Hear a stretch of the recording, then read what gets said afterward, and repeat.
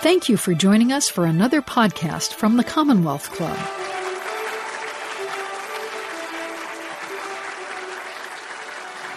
Thank you very much for coming out this afternoon. We're delighted to be joined by you and delighted to be joined by our esteemed, inspiring, courageous guests that are going to be sharing their stories, their experiences with us today.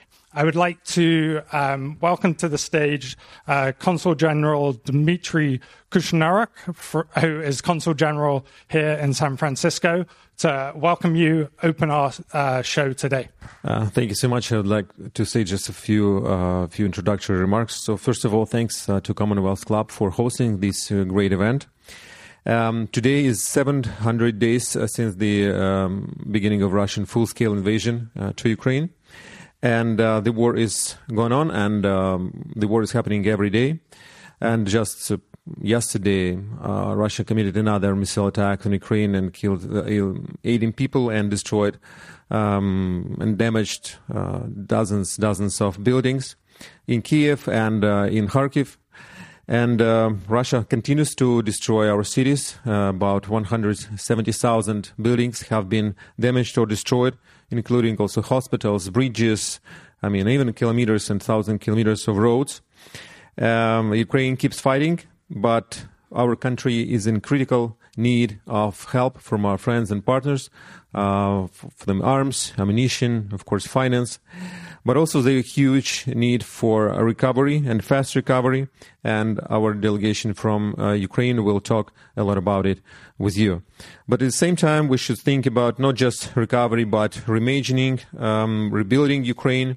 And we believe that if the best minds of the world, and we believe the best minds of the world are here in the Bay Area, in San Francisco, in California, if they think about that and using the experience from the countries during of the past recovery, that would be huge advantage for Ukraine.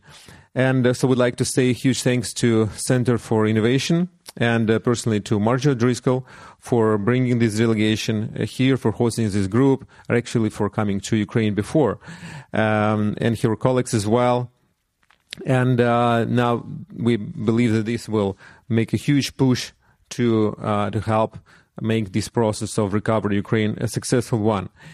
And we understand the importance of it, and to start this conversation and exchange of experience about it as soon as possible, because definitely Ukraine needs a vision of that as well. Because we believe that reimagined Ukraine should become a member of NATO, should become a member of the European Union. And we know that this is a historic chance for Ukraine to really get out of Russian influence, and not just Ukraine, but the whole region as well. And by the way, just some important steps have been done here in the United States. Just recently, we believe that yesterday, the Senate Committee of the United States in Washington, D.C. finally voted to approve the legislation that would allow to seize Russian assets and use them for Ukraine recovery. So it's still not the full Senate vote, but still it's a necessary step. And as well, the same step was done in the House of Representatives Committee.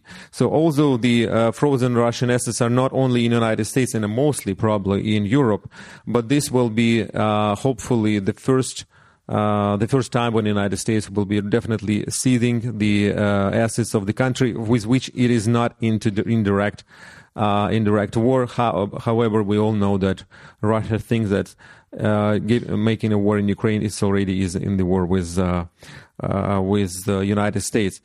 So looking forward to this wonderful discussion and panel today, and thanks again for your job. Slava Ukraini. So hi, my name is Margie O'Driscoll. I'm the director of the Center for Innovation here in San Francisco. 2 years ago, I can honestly say I had never been to Ukraine, nor did I know anyone from the Ukraine.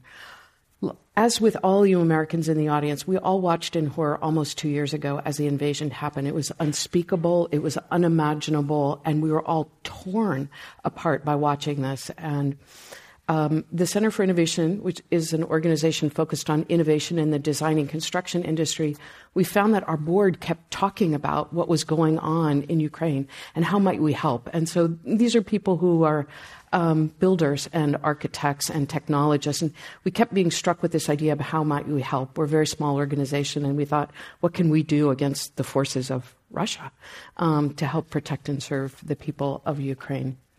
One of our board members had this idea. He said, well, why don't we ask people in Ukraine what it's like to live in war, but also have to rebuild critical infrastructure during the war, bridges, things that needed to be rebuilt.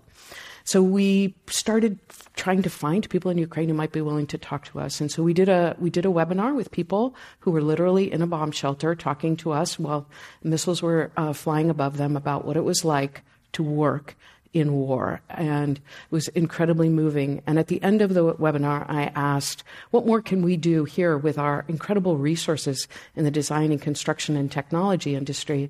And they said, we'll tell you one thing. We need to rebuild this country, and we'll have to do a lot of rebuilding going forward. And we only know how to build how Russians taught us to build. And let's be very clear, we don't want that as we think about rebuilding. So we want to learn another way. So I thought, wow, that's a pretty big ask of those of us very far away in a war zone. And how could we actually manifest this? How could we fulfill this desire, which really resonated with everyone in our organization? So we started working with an emerging NGO in Ukraine called Dobrobot, and you're going to hear more about them. They do emergency repairs to hospitals, homes, and schools due to Russian shelling. And it's a volunteer corps of over 50,000 volunteers in the country who will literally come and repair windows and schools in places which are hit by shells and bombs. We were so moved at their work that we started talking to them and said, how might we help you? And they said, we think this idea of bringing people from Ukraine here to the Bay Area could be really amazing for us to learn another way to design and build as we hold these ideas of emergency repairs, which are required, but also because of the extensive damage which has happened there, how might we rebuild our whole nation in a different way? That's a big ask of a very small organization. I'll just tell you, when we started this journey as a small organization, saying, well, certainly there are other people thinking about this, and we developed great partnerships with the U.S. State Department and other U.S. government agencies, but we kept looking around for other NGOs who were stepping forward in a really holistic way, and we discovered we were kind of the only people engaged in this sort of way of thinking. So we continued to talk with Dobrobot. We started this idea about, okay, what if we brought people here from Ukraine? And Dobrobot, in the course of those conversations, Dobrobot said, well, you know what? We actually think you need to come to Kyiv first to see how we actually build. So let me tell you, that's not my world. That's not what I do. I was terrified of being the person who goes to a foreign country that needs to be rescued by my government. I had no desire to go in the midst of a war and be more trouble and more problem for a nation under war. But one thing that you will hear from all the people here is they're very persistent. And they kept saying, you can come. And the U.S. State Department said, it's okay. Here's our guidelines. Here's what you should do. So we think you should go to Kyiv. And we had the honor, and I say deep honor, to go to Kyiv and work with the people that you're meeting now in the first sort of internal conference in Kyiv with Ukrainians talking to Ukrainians about the problems of rebuilding. It was feisty. It was great. It was democracy in action. It was people really talking about the hard issues, about the long-range thinking of rebuilding the country. And at that conference, we announced that we were going to bring 10 people. We originally started with the idea of 12, but 10 people here to the San Francisco Bay Area to learn what we call advanced means and methods of construction. So for those of you not in the design and construction industry, what that means is we wanted to show them computer modeling of buildings. We wanted to show them a lot about sustainability, which we obviously care about. We wanted to show our messy community process that's involved in creating buildings of all sizes all throughout California and all throughout the United States. We wanted to show them the good and the bad, saying don't do this. But here are some other ideas. We are offering these ideas to the Ukrainian people. We have no expectations, no requirements that these courageous people do anything more than listen to the ideas that we're putting forward and adapt them and think about them in the way that makes best sense for the people of this nation as they go forward. You will hear that construction is now continuing in the war. I mean, people are rebuilding, and then damage continues to happen too. So the people of Ukraine for 2 years have been holding both this idea of fixing what we have now, defending what we have, as well as a long-range thinking, which is a lot to hold in your heart. And I have to say, it's been really my honor to get to work with all the people that you're going to meet today. They've spent 5-6 very busy days, really almost 10 hours a day, seeing the best that we think the Bay Area has to offer. So one question I have for all of them is, how's it all going? What are you seeing, and what stays and what resonates for you? But more about that in a minute. I want to do a very, very quick overview with the slides of the situation in Ukraine now. I think that this audience is incredibly wise, but in some ways it's easier for me to talk about some of these issues than some of the people that you have already heard. For those of you who have not been to Ukraine, it's a really big country. It's about 1.5 times the size of California. If you think about California on its side, that's sort of the shape of Ukraine. We have people here today who are going to be speaking from Kharkiv, right on the active front. You'll also be hearing from people from Kyiv in the heart of the country. The war has had a staggering impact on the people of this nation. The total number of Ukrainian and Russian troops killed or wounded since the war began is over 500,000 people, according to the New York Times. Over 30,000 civilian Ukrainians have been killed. According to the United Nations, over 10 million people have been displaced or are seeking refuge in other countries. Today, Ukraine has a population of 34 million people. This is a steep decline from just 2 years ago, where the population was 44 million. So a quarter of the population is now displaced or out of the country. And it's a very deep concern of the Ukrainian people that people won't be able to return home. And it is abundantly clear that people will not return home if they don't have a house and a school for their kids and a place to work. Can we have the next slide, please? Thank you. Nearly 1.5 million homes have been destroyed in the war, with direct damage in buildings and infrastructure exceeding billions of dollars. Can we see the next photo, please? This is the scale of a building there, multi-story, what we call a multi-story building here. Can we see the next photo, please? This is a photo of Irpin University. This is a member of our delegation from Irpin University. It's located in Irpin, which is about 5 miles away from the city of Kyiv. It's just a little bit north. You may remember when we were watching what was going on in Ukraine. There was a large convoy coming from the north, from Belarus, that you saw on the map, and they were stopped 5 miles from Kyiv. We met the mayor of Irpin when we were in Ukraine, and he's the mayor who ordered the blowing up of the bridge which connected Irpin to Kyiv and stopped the Russian troops. In complete retaliation, the Russian troops turned around and flattened his city. So if you can imagine the mayor of Mill Valley ordering the destruction of the Golden Gate Bridge and the destruction which the Russians wrought as they came back out again. This was part of that destruction, and this was a destruction of a school of public finance in the city of Irpin. You'll hear a little bit more about that. In addition, over 1,700 medical facilities have been damaged or destroyed. And the scale of devastation is just so immense that it's hard to imagine planning ahead. But the people of Ukraine that I've met are so courageous. They are, again, holding this thought about rebuilding during war. Holding both of those very different thoughts. President Zelensky has told them that they must do this. You must defend, protect, rebuild what you need to for today as well as in the future, to make a better plan for how you are rebuilding. It's also a great opportunity for the whole world, and I think that that's what captured the imagination of the board of directors of the Center for Innovation. We're about innovation and changing the way that we design and build. There is an opportunity for the Ukrainian people to think so differently and really innovate with the best of technologies and building science around the world. And so we are hoping to share at least what our offering is here in the Bay Area to all of them. It is unfortunate to say, but many countries in the world are going to be facing a deep need for reconstruction. So we are hoping that the Ukrainian people will in time share their lessons about reconstruction with people around the world who will be facing similar challenges for multiple reasons. Okay, now I would like to introduce you to the founder of Dobrobot, Rostislav Smirnov, as well as Andrei Lochnikov. I think you can see the impact that Dobrobot has had and the work that they're doing, and they're going to tell you a little bit more about their organization. First of all, I want to say thank you. Thank you for your support, all of them, because it's very important and crucial in this time for our country. Thank you.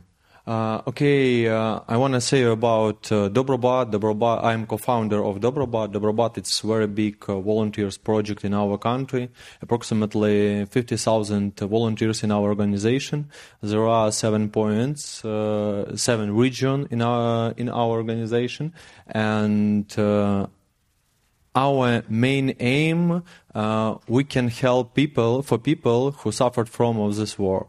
And our task is we can help with roofs, windows, walls, and another. Our KPI, it's before in this building, it's impossible to living, but after us, we can impossible.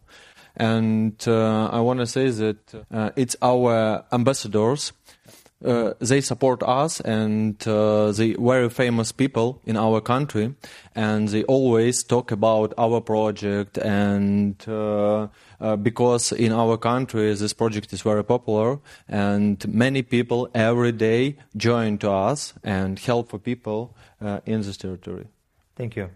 And as Rostislav already said, support is really important, and that is also why we are here. So these people support us, and we're here also for support.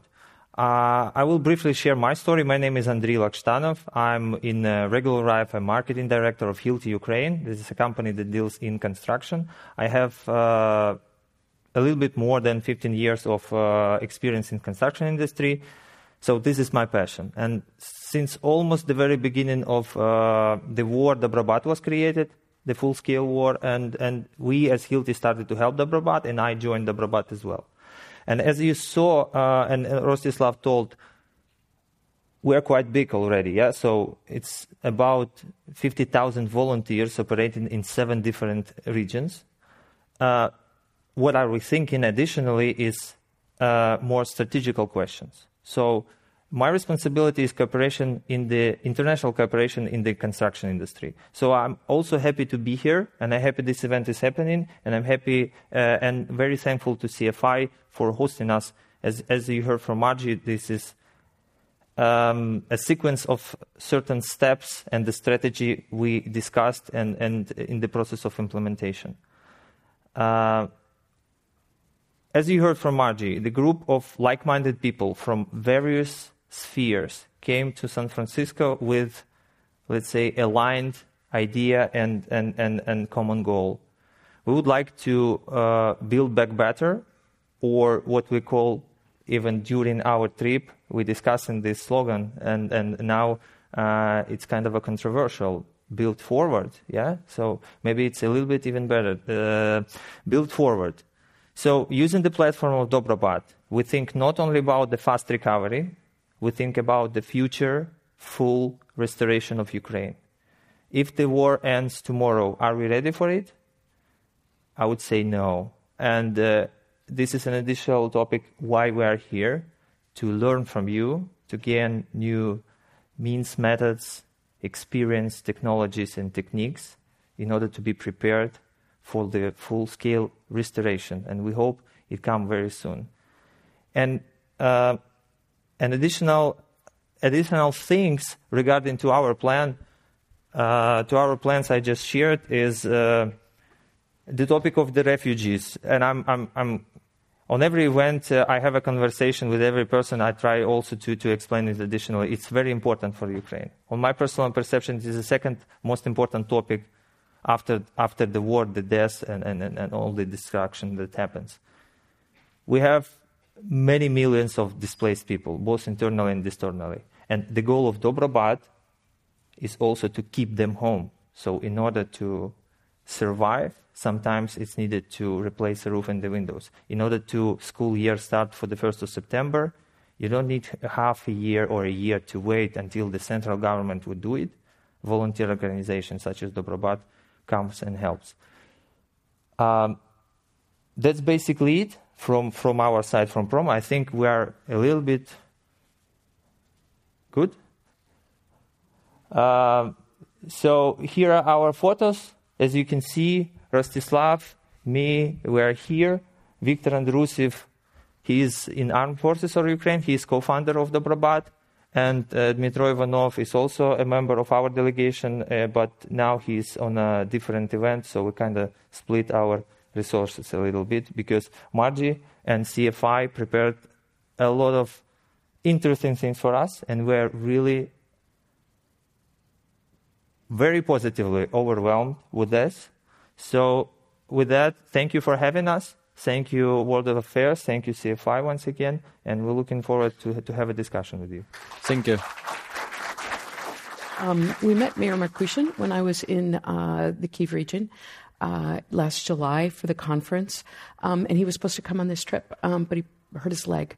And so you saw him in one of the opening scenes holding a cane. So this is him being with us in his own way. He's so disappointed, I can't even tell you, not to be here in San Francisco. So our Ukrainian delegation has many things to share with him when they get back. The next part of our program is actually to hear from voices from Ukraine. So when the Center for Innovation was thinking about this trip, it would have been fairly easy for us to reach out to construction firms and say, send us your best and your brightest. But thinking about only one industry would have meant that we were only talking to part of the sector that will need to be rebuilding Ukraine. So we thought about creating what we call a community of practice. And the idea behind that was we would bring government leaders, we would be bringing people who care about culture and memory, who do preservation work. We would bring people who are builders and who are architects, but from different sectors that would be necessary to work together to bring Ukraine back and to rebuild. So we had an open application process. People applied. They had multiple interviews, and we selected 10 people to come here. And you're going to hear from just a small number of them today. So I would like to invite to the stage each of the following people. So come up and you'll take a seat. The first is Konstantin Demenkov. Konstantin comes from Kharkiv, so that city way on the border, and he'll tell you what it's like to be really in the heart of the war for the last 2 years. Vladimir Krydenko, our esteemed member of parliament, who's come from Kyiv. We have Dorina Nedzelka, who has come to us from the UNESCO desk. And she's an expert in historic preservation, cultural memory, and history, which we think is as important as actually the physical infrastructure. Andrei will come back, Andrei Lakshanov from Dobrobat, and he can speak from a technical Hilti perspective about the technical aspects of rebuilding the physical infrastructure, as well as Dobrobat. And finally, but most definitely not least, is our moderator, Ashley Archie, who's a partnership officer at the U.S. State Department, an amazing partner. We would, I will just say that when we started planning this trip, I'm not a protocol officer. I've never done anything like this before. Ashley and her colleagues here, who are here from the State Department, were enormous partners for us. We would have never been able to pull off something as complicated as getting these people here without the real support of Ashley and her colleagues. So we're very grateful. So Ashley's got some great questions for the group, I think. Thank you. Thank you so much, Margie, for that kind introduction. She's always exaggerating on our part and our role that we did to get these amazing people here. But I'm so honored to be here with you all today, moderating this panel with these extraordinary people.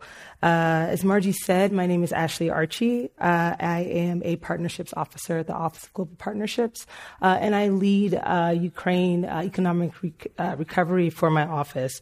And so what my office does is that we look to advance the Department of State's top foreign policy priorities through private sector engagement and public-private partnerships. We're so proud to be a partner with the Center for Innovation as a part of this study trip, and the work that they're doing right now and the work that they will continue to do as we look forward and look ahead to support Ukraine.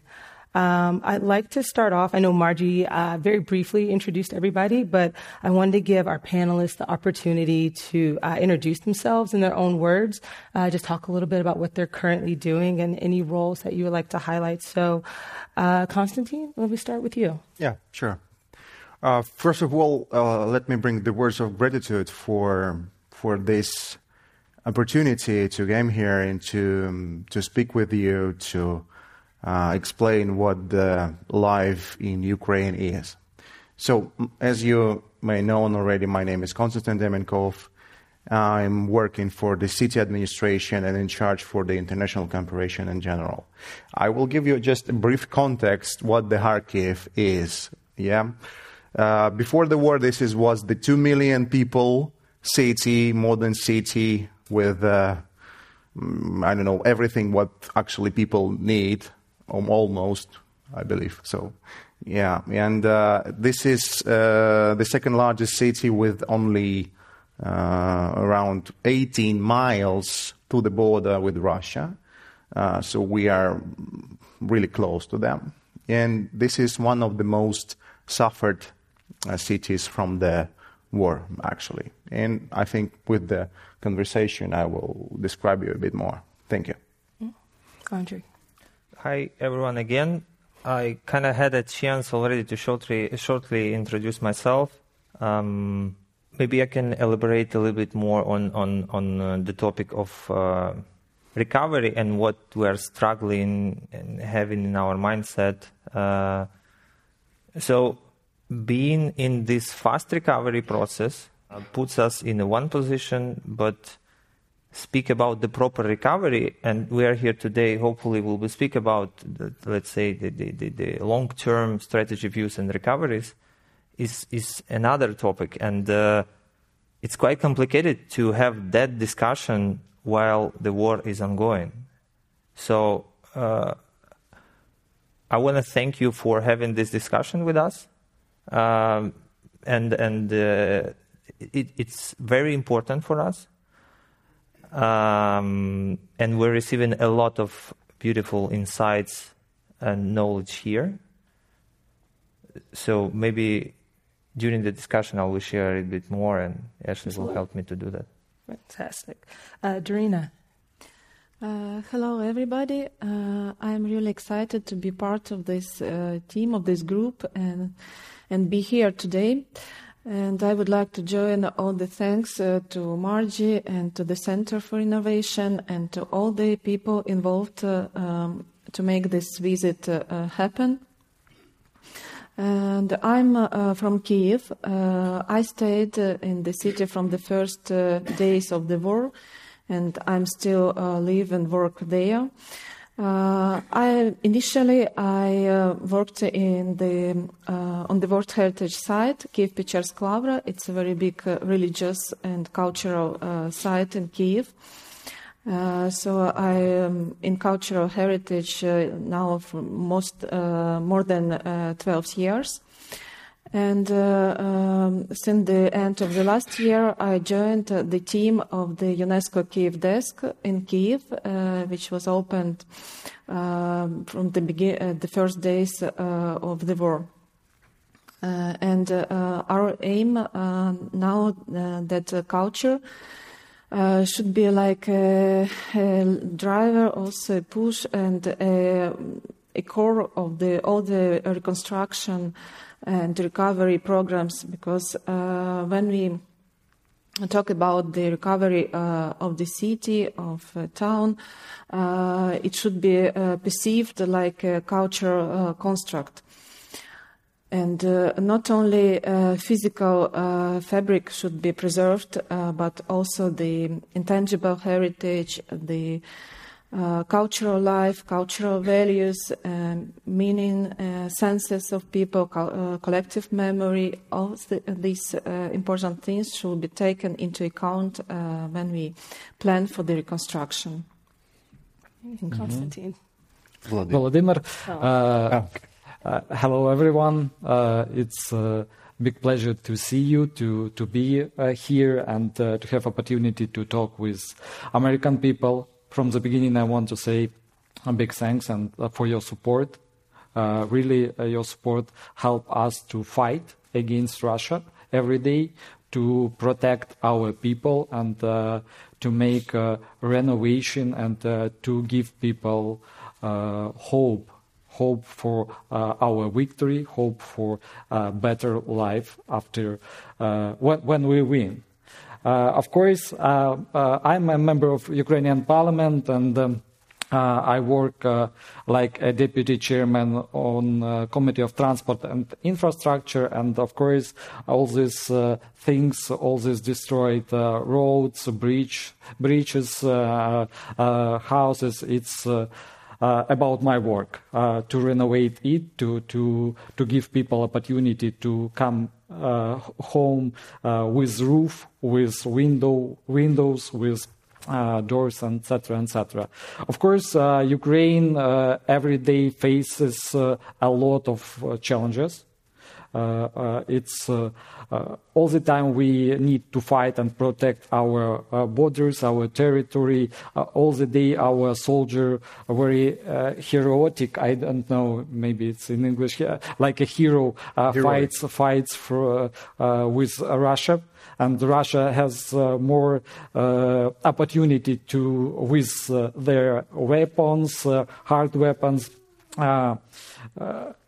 Unfortunately, we don't have such a lot of weapons and such a lot of possibilities like Russia, because Russia is a huge country with big potential. But we have will, we are brave, and we are not afraid to stay for democracy, stay for all European people who feel freedom, who want to decide how they want to live. Of course, we faced economic problem because Russian every day we have a signal that rocket destroyed our factories, our plants, the place where our regular people, our Ukrainian people can work and earn money. So it's all the days challenge to find the solution where we can remove people, where they can stay with normal conditions. And of course, our government, our non-profit organization, very help with this, and it's for us. Big challenges and big opportunity to realize and to build or renovate buildings in more progressive way, modern ways. Also, for us, every day we see the problem with coming back, taking people from abroad to our country, because a lot of children, a lot of women leave our country because of security. We cannot guarantee security even on the west part of Ukraine, because rocket can bomb in any place, in any time, and no guarantee, not for whom. That is a big challenge for us, and for us very important. You like people of America. Continue this supporting our country by weapons, by special equipment, which can help us to destroy rocket in air. sorry for my English. I say from as I know. Maybe I don't have perfect English, but of course for us it's very important, and we all very wait for decision from your Congress, from two palettes of Congress, from Republican Party, from Democratic Party, that they make decision and give us opportunity to continue fighting with Russia by your support, financial support, weapons support, etc., etc. Of course, I'm sure that we win together, and all democratic world win autocratic country, this evil country who wants to kill Ukrainians, to kill a democratic country, and to kill all of us. So I believe in our army, I believe in our partnership, I believe in our president, I believe in all Ukrainian people, that we can stand, and we, of course, win. Thank you.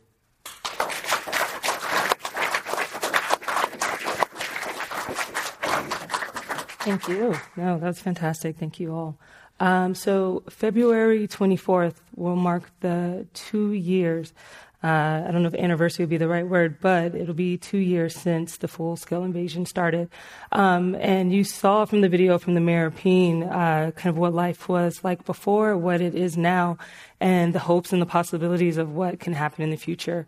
If you haven't already, the Center for Innovation has actually all of the delegation, all the members, they have done a very similar video, and it's posted on their website. So I encourage everyone to go on their website, take a look, and hear from these incredible stories from all of the members of our delegation. But because we have 4 sitting right here with us, I would love to hear from each one of you what life was like before the invasion happened, and what was your feelings, what were you going through in those very early months.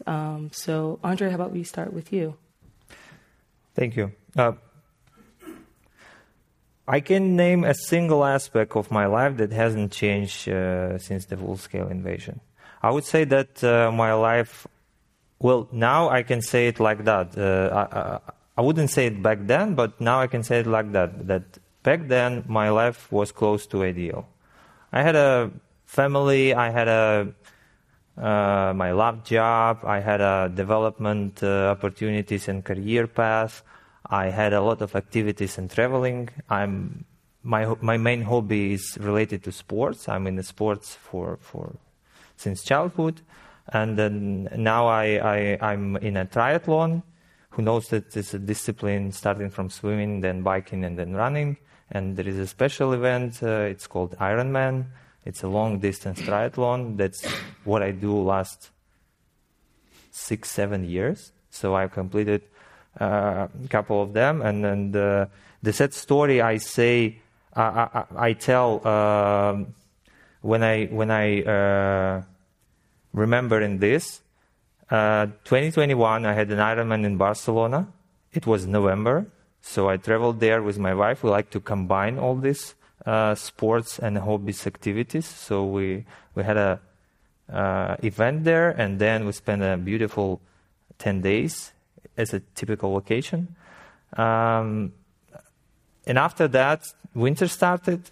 I hung my bike on the wall, and it's still there because the seasonality, January, February, the war has started.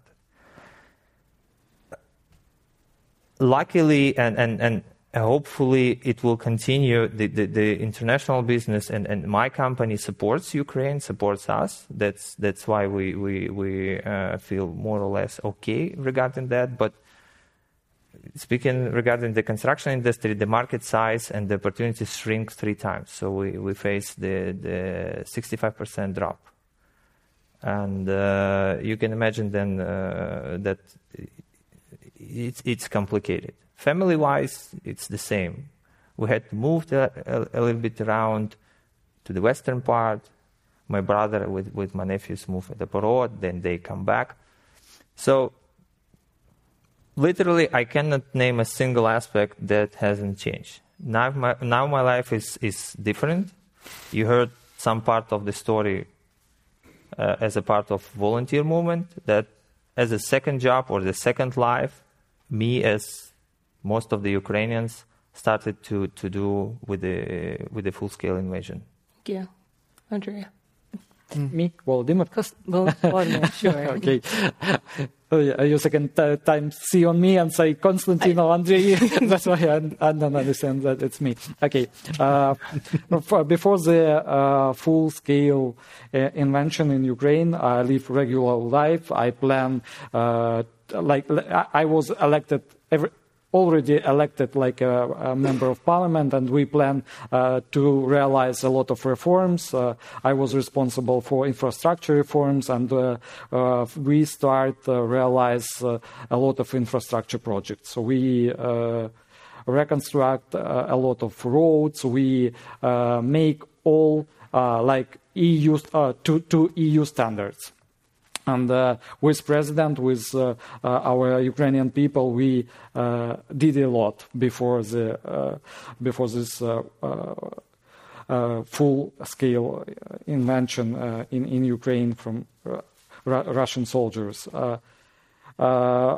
We live a regular life. We plan our future. We try to develop our country and to dream to become a full member of EU. And it was our plan for 5 years, and people really believe us that it can come. All people tired of Soviet Union standards, of people tired of Russian influence, and we all dream to live freedom and to live in European country with European standard of life. After the day when this full invention started, we all our people become volunteers. Volunteers who help our army, who help to evacuate people, civil people, pension people, children, women from the territory which was actively bombed. And our soldier, all of us play a very active role. And still we help a lot, like volunteers to NGOs, to different NGOs to renovate our buildings which was destroyed by Russia aggression. We help to find a place where people can work if they lose a work or live on occupied territory and move from this territory. I forgot to say that I am from Melitopol. Melitopol is Zaporizhia region. It's very close to Crimea. It's called Gate to Crimea, and it have been occupied for almost 2 years. My city occupied almost 2 years. Biggest part of citizens of this city moved to Zaporizhia, to not occupied free city, big city, and now they are like refugees, if I'm not mistaken how it's called. It's refugees, but it's inside of our country. A lot of people went to Ogan, to EU, and try to start a new life out of our country, and I can say that now our goal, the main goal for us, for Ukrainian people, is to kick out Russian from our territory, to kick them out and to start renovation, rebuilding, and to start normal life, safety life.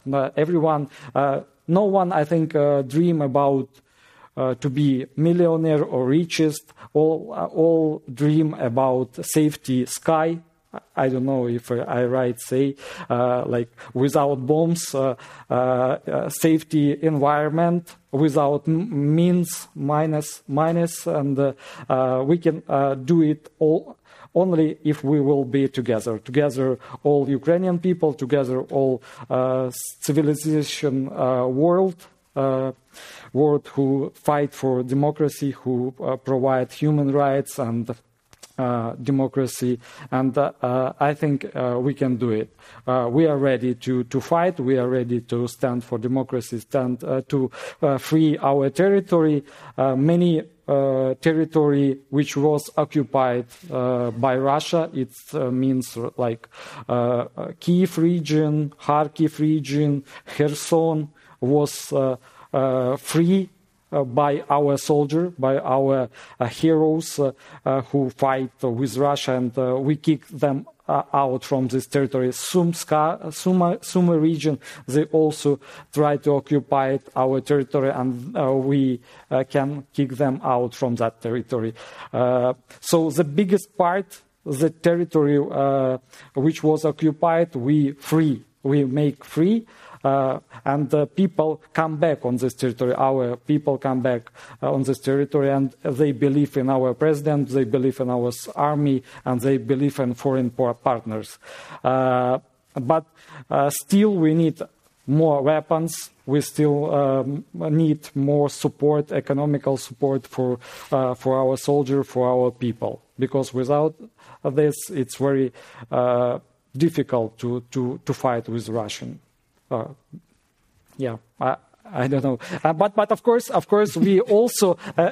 Sorry for taking a lot of time, but of course, in this time when we fight with Russian, we try to realize a lot of reforms.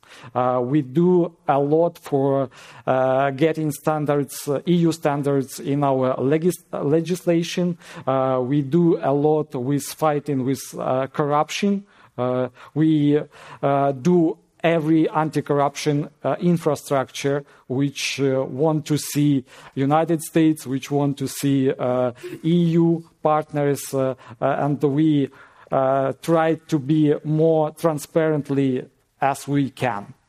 Of course, we try to realize other economical reforms which help us to replace our plants, replace our equipment to more safety territory of Ukraine, and try to start work on this factory, on these plants for people. It's like opportunity to get jobs, to pay taxes, etc., etc. Now, for all our budget, I think. Almost 100% we give to our soldier, to our army, to buy all ammunition, to buy all things which they need. But of course, it's not enough, because all the time we need more and more. And Russia, if we stay on one place and not moved, not free our territory, the Russian try to have to build more protection infrastructure, and after that, for us, it's more difficult to free our territory. So once again, I very ask you to press your government, to press politicians, which you know, to solve the problem with supporting Ukraine. We really need it, not for not just for war. We need this support. It's support need for our survival. Yes, survival word, right word for our survival of our people. For our children, for example, my family in Kiev were all the time, and I have a child, 1 year and 3 months child. My son, his name is David, and he's in Ukraine. And I'm very worried about them. Thank you. I'm not sure if you all are aware when you're talking to your families. I know when I'm talking to mine and I'm talking about Ukraine and the resiliency of the people and letting them know that everyone is rebuilding now. There are buildings that have been destroyed, yes, but the people, they're coming together, the organizations, the international community is in support of Ukraine and in the reconstruction of the country. And so they're always surprised when I say these things. And so I want to hear from our panelists. Why is it so important that right now everybody is in support of rebuilding and supporting Ukraine? So, Darina, I want to start with you because you're coming from a very unique perspective of also tying in the cultural preservation. So I'll start with you. Thank you, Ashley. I would like maybe to give you a brief overview of the project that UNESCO is now doing in Ukraine. UNESCO is supporting Ukraine in different different directions according to the mandate of the organization. It's in culture, in the field of culture, education, media, communication, and we provide like different kind of support. This is preventive support,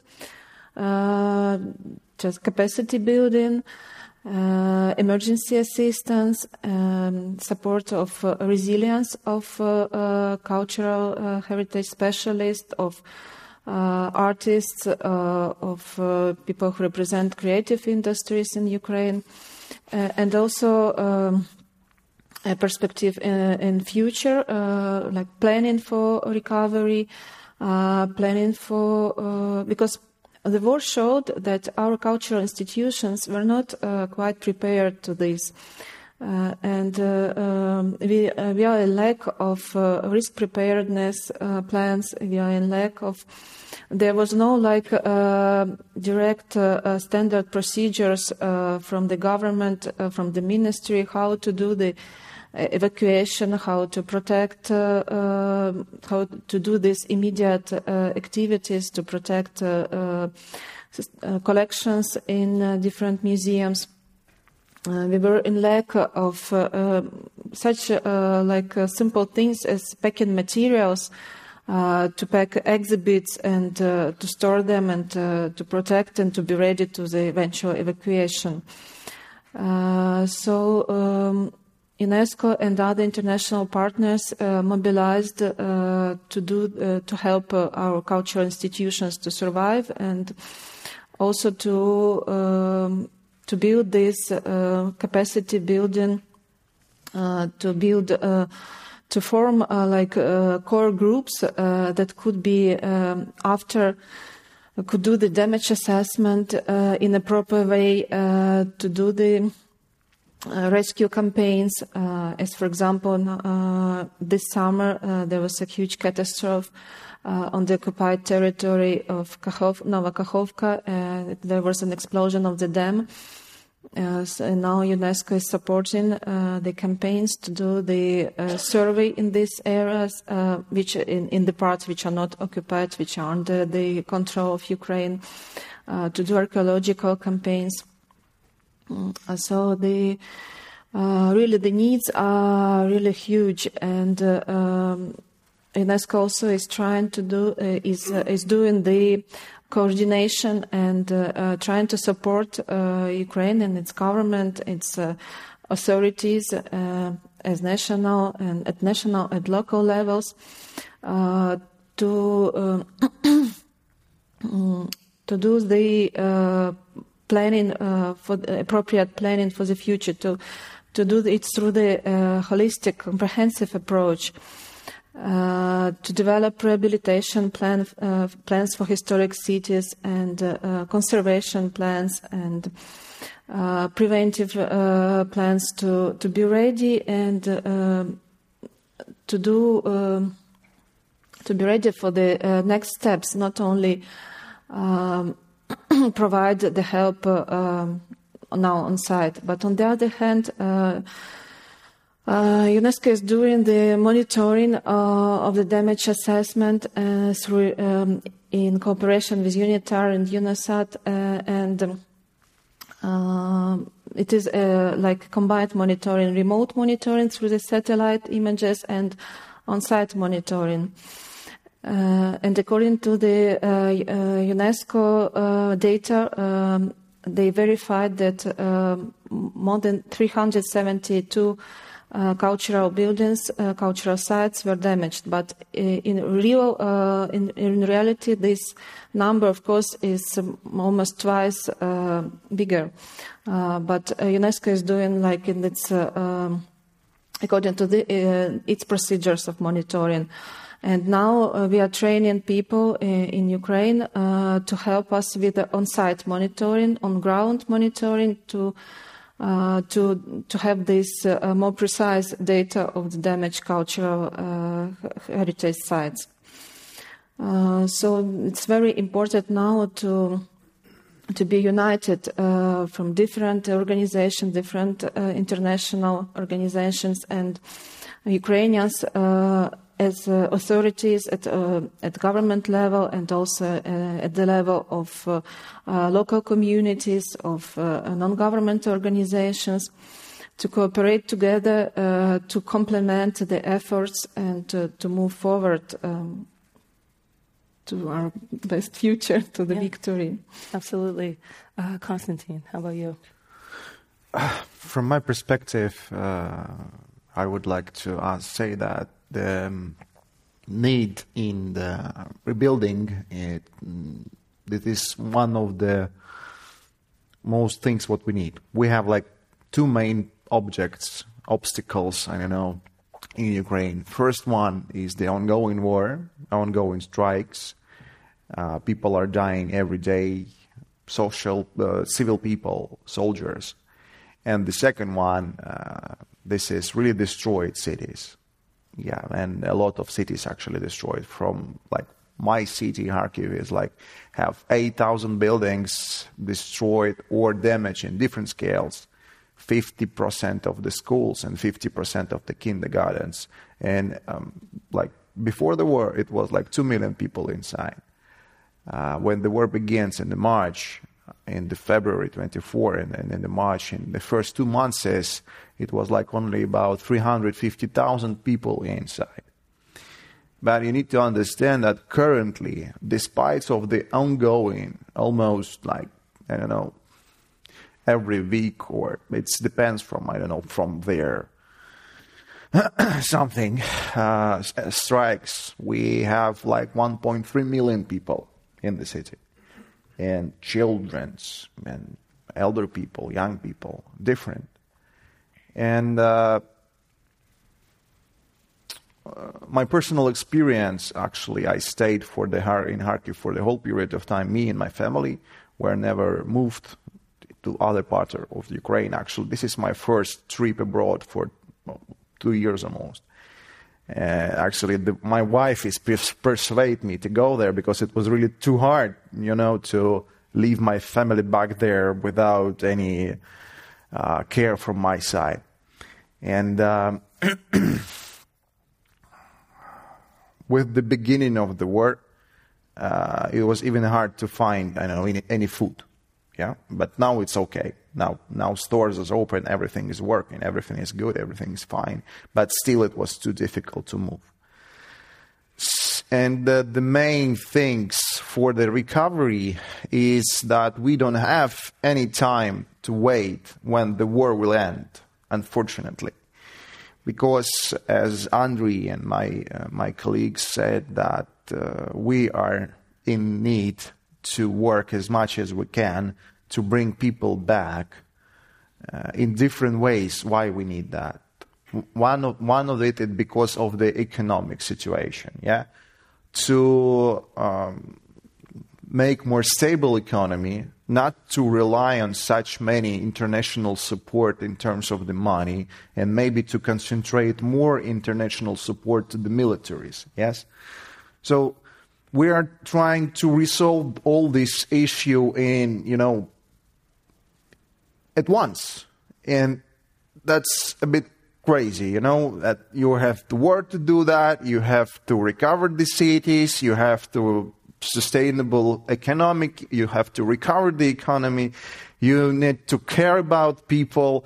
And so you need to do it once. So our government, our officials, our NGOs, Dobrobat, volunteers, so all the people actually which are staying in Ukraine, which are go abroad to make really important messages for the international community that Ukraine is here.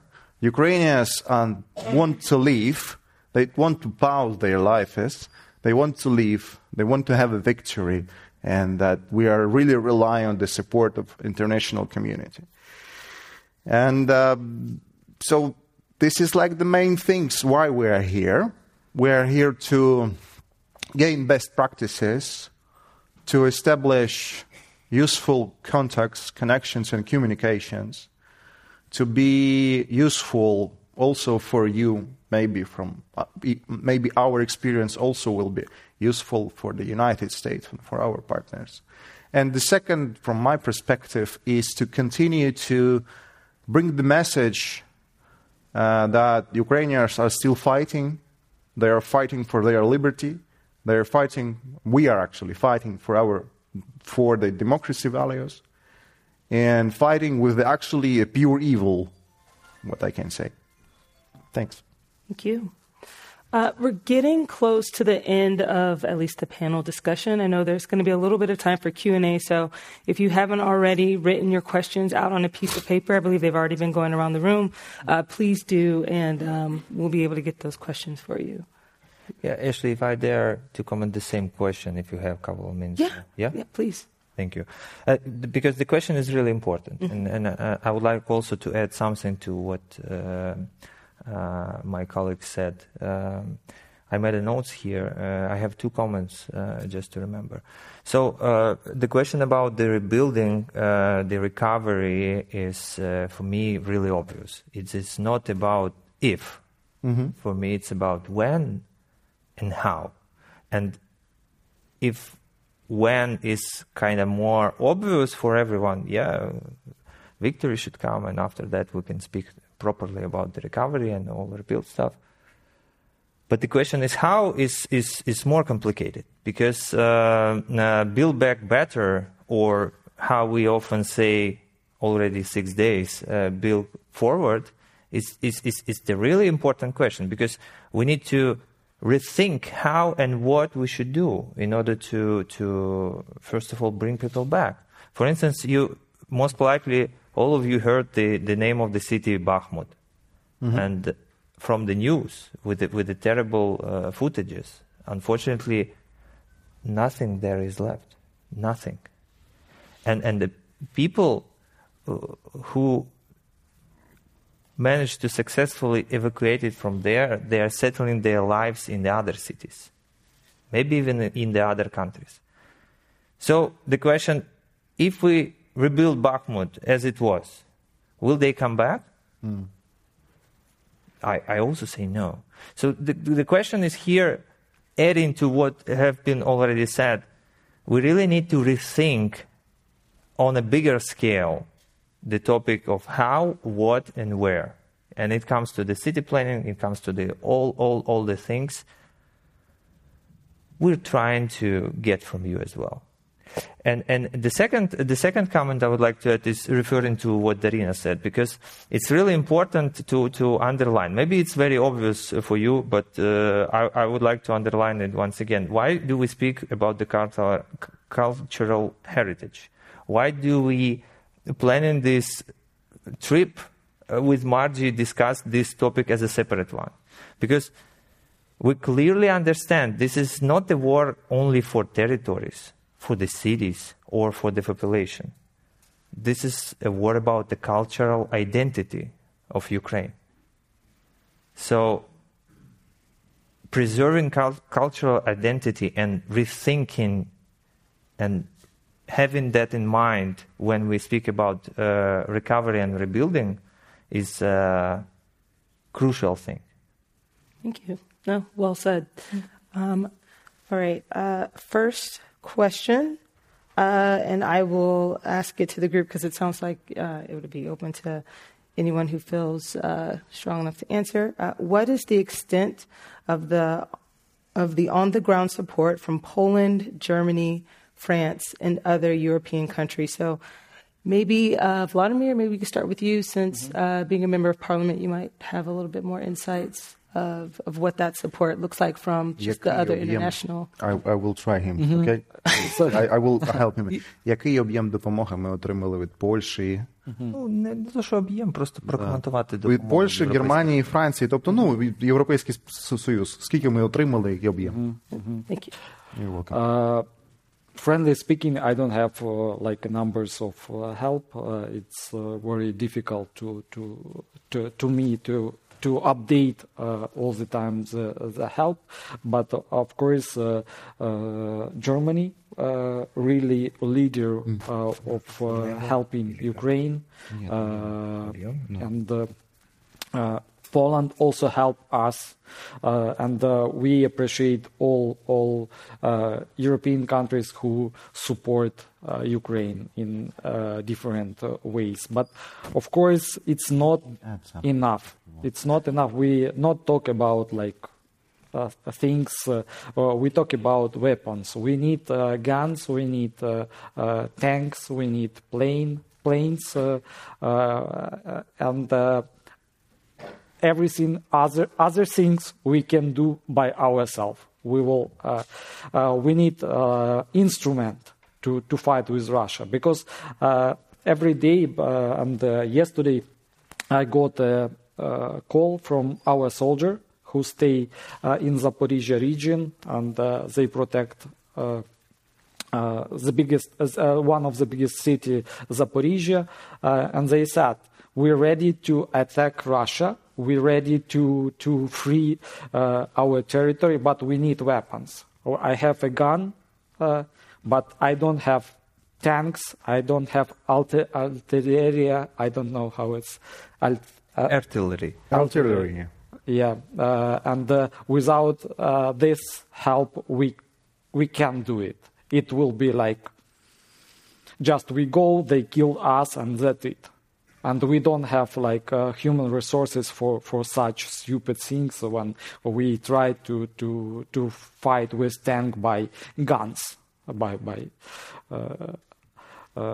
Kalashnikov or something like this. It's not enough for us. The main thing it's give us this weapon, and America, United States have enough of weapons for our victory, for our soldier, and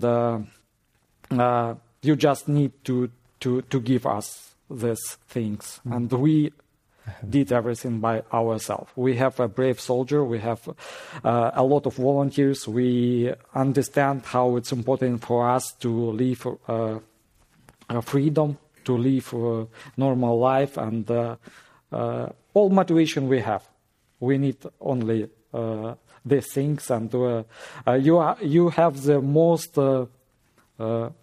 most powerful country in the world. You are a leader in the world, and you have opportunity to help us. And friendly speaking, we are all Ukrainian people expect this support. And we don't have enough time to stay it like this, because we not want frozen, if I'm right, say frozen territory or frozen conflict on the territory which was occupied by Russia. We want to free our territory because it's our territory. We born on this territory, and our identity. All people understand that it's Ukrainian territory, and we don't want to give or give this territory to Russia. For Russia, I think it's enough territory. It's the biggest territory in the world, and they need to fix their problem inside of Russia, because they have a poor the poorest country inside of Russia. A lot of people from Russia don't have money and they live like,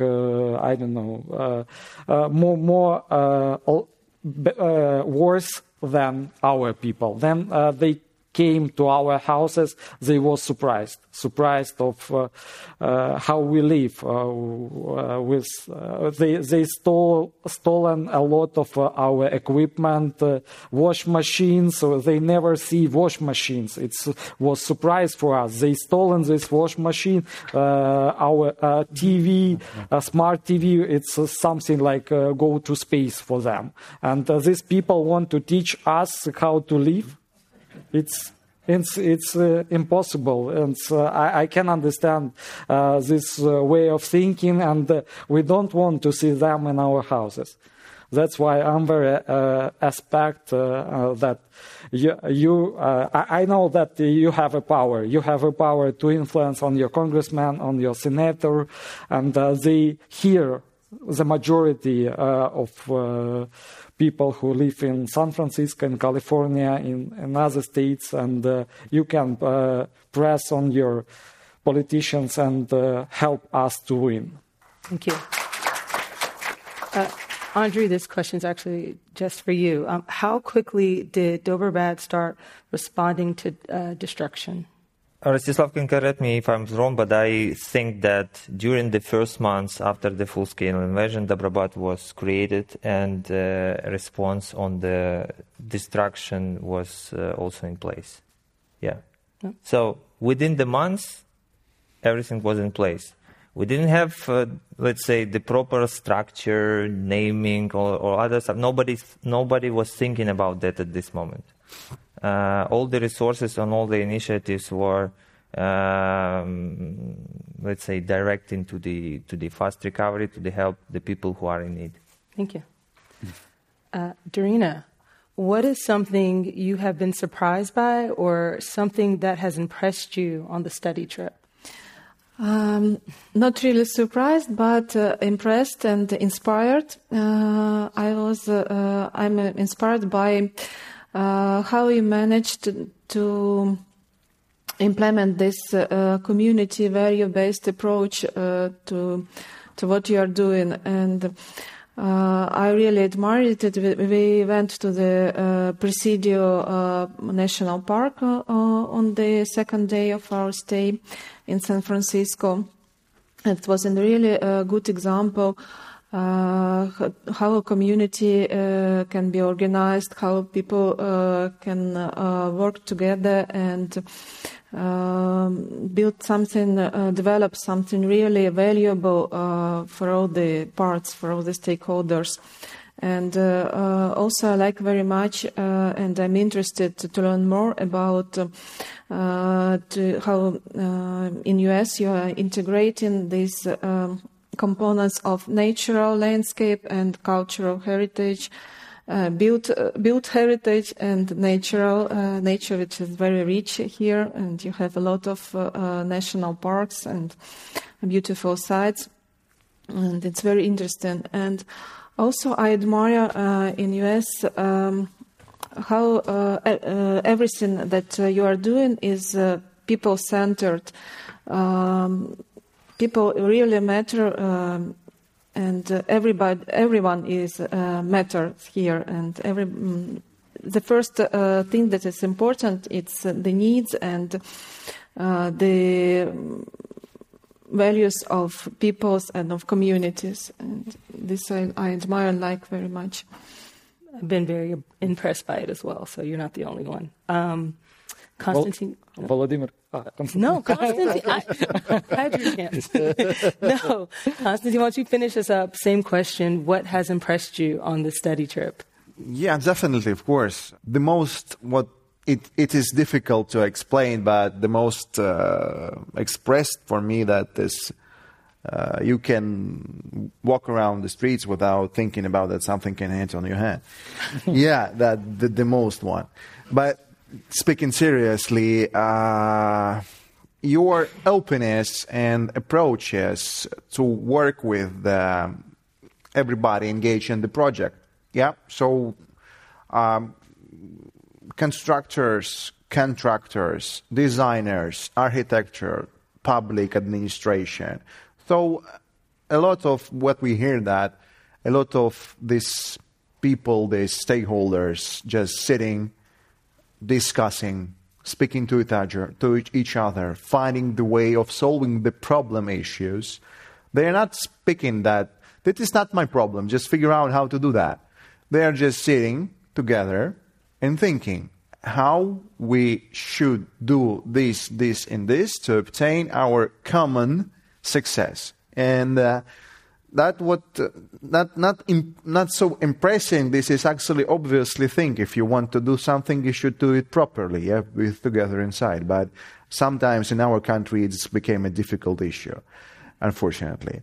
And in terms of the Presidio, this is also something which is difficult to follow because we don't have such experience even in the legislation that you can have a free tax zone or free tax land plot, federal one, and you can just rebuild some buildings and lease them for somebody or giving a rent for somebody. This is understandable economically, understandable why it's need to be done like that, because if there will be something different, I think that there won't be any national park in this area. So this is something really amazing. Yeah, thank you. Thank you. Thank you all for joining us. How about we give our panelists a round of applause? Being so open and sharing their stories. Thank you so much. So finally, on behalf of Commonwealth Club World Affairs, we were delighted to be able to partner with CFI Margi to bring this conversation about international solidarity in action to us all today. So thank you very much for being a part of this. Thank you. You've been listening to the Commonwealth Club of California. Hear thousands of our podcasts on Apple Podcasts, Google Play, and Stitcher. If you like what you've heard, please consider supporting our work and help us bring 500 programs a year to listeners like you. Go to commonwealthclub.org/donate. Think your way around the world with our travel programs to exciting domestic and international destinations. And when you're in the Bay Area, please join us live at our events. Thank you for listening and for your support.